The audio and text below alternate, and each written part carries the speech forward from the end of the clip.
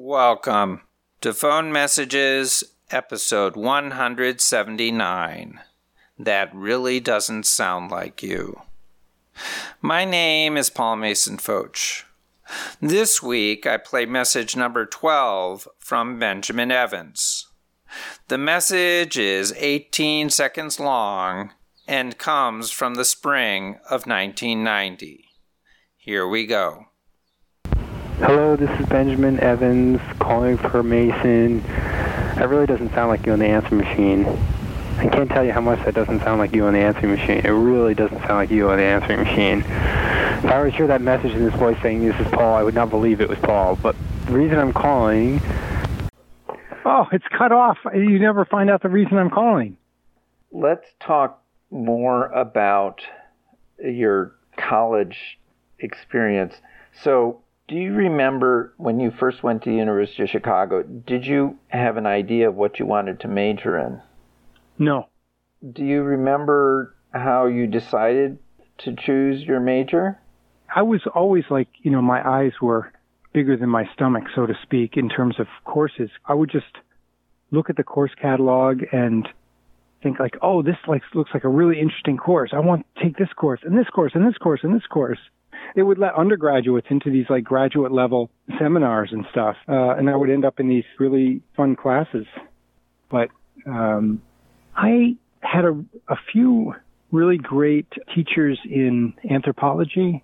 What was his name? Ray, that anthropology guy. He did a lot of work with Native American groups. Not Raymond Fogelson. Yeah, that guy, yeah. He had us do like a project on like storytelling and I did mine on Henry Rollins, his storytelling within the kind of punk rock subculture. I really enjoyed that book by Dick Hebdige, The Elements of Subculture, Elements of Style. Remember that book? It was like a little yellow cover. For that project, it was kind of like storytelling as a way of, creating like the mythology for a particular culture or subculture. And I thought like, oh yeah, Henry Rollins is telling these stories to these people who identify as punk rockers, telling them stories about themselves to kind of support this identity.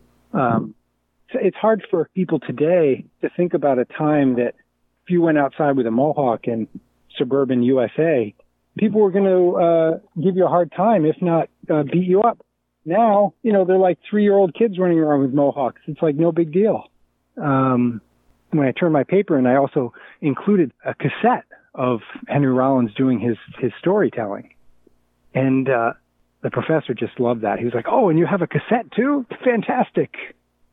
Do you have any stories about professors outside of the classroom?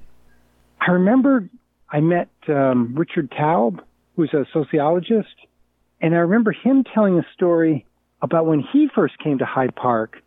And one of the longtime Hyde Park guys was telling him this story about that period of time when they were reconstructing the Hyde Park neighborhood, doing a lot of urban renewal and tearing down affordable housing. Richard Taub was relating this story. He's talking to this guy, and the guy's saying like, oh yeah, I remember the 60s. We're all united, black and white, together, pushing out the poor. How did this conversation happen? I think my dad had told him that I was coming to the University of Chicago, and he was teaching there, so he invited me over for dinner. Now, because your father is a professor, how did that influence your experience of other professors? Do you think it made you less intimidated, or? Oh, yeah, I think so. When I was a little guy, I would visit my father often on the weekends, and he lived in a communal household where a lot of the other people were academics. And when I was little, I assumed that all adults wore glasses, and I also thought that everybody had to write a dissertation. For college, or? No, not for college, just for life. Ben's enthusiasm for many courses described in the UChicago catalog reflected my own experience and reveals in part why the college had such a nerdy reputation at the time. I also shared Ben's excitement upon the discovery of the book by Dick Hebdige. Not only was it one of the first things I read that took pop culture seriously, but it seemed to be speaking directly to my teenage experience, feeling outcast and finding cheer in the sounds of punk, ska, and reggae. Even the book's design suggested a rebel attitude, with a pink and black drawing of an androgynous David Bowie-like face on a bright yellow background. It was also small enough to fit in your jacket pocket. Subculture, The Meaning of Style, published in 1979, was the first scholarly examination of punk. Before that, there were only photojournalistic-type exposés like Punk Rock, 100 Nights at the Roxy by Michael Dempsey, or another titled simply Punk Rock by Virginia Boston, both published in 1978.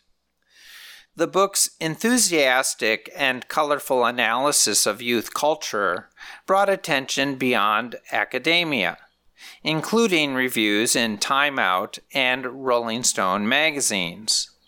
The latter article was written by legendary critic Greil Marcus and begins, "Now that the Clash seem assured of American success, perhaps a secret can be told. One of the reasons rock critics have championed punk with such fervor is that there has never been anything so interesting for us to write about."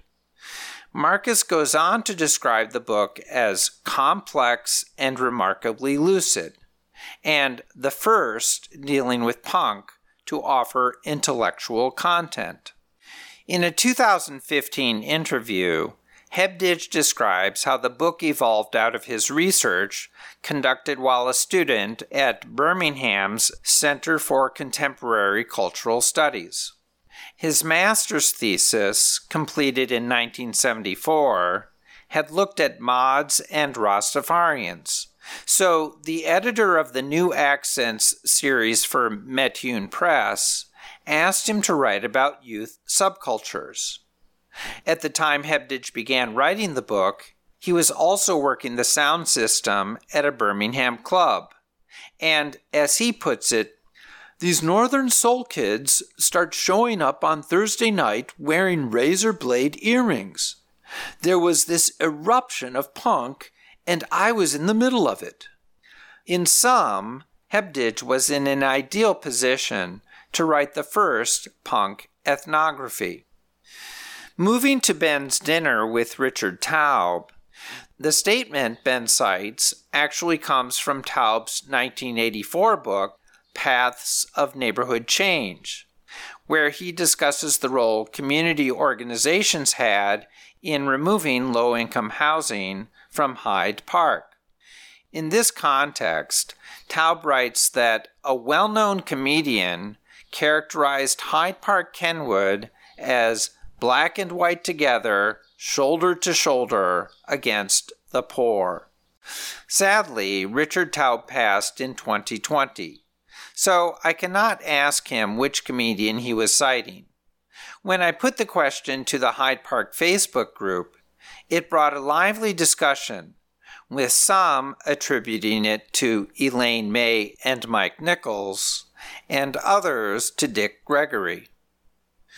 If you think you know the answer, please contact me at pfoch.com. That's pfotsch.com. Many thanks to Ben for his subcultural discussion. And thank you for listening. Talk to you next week.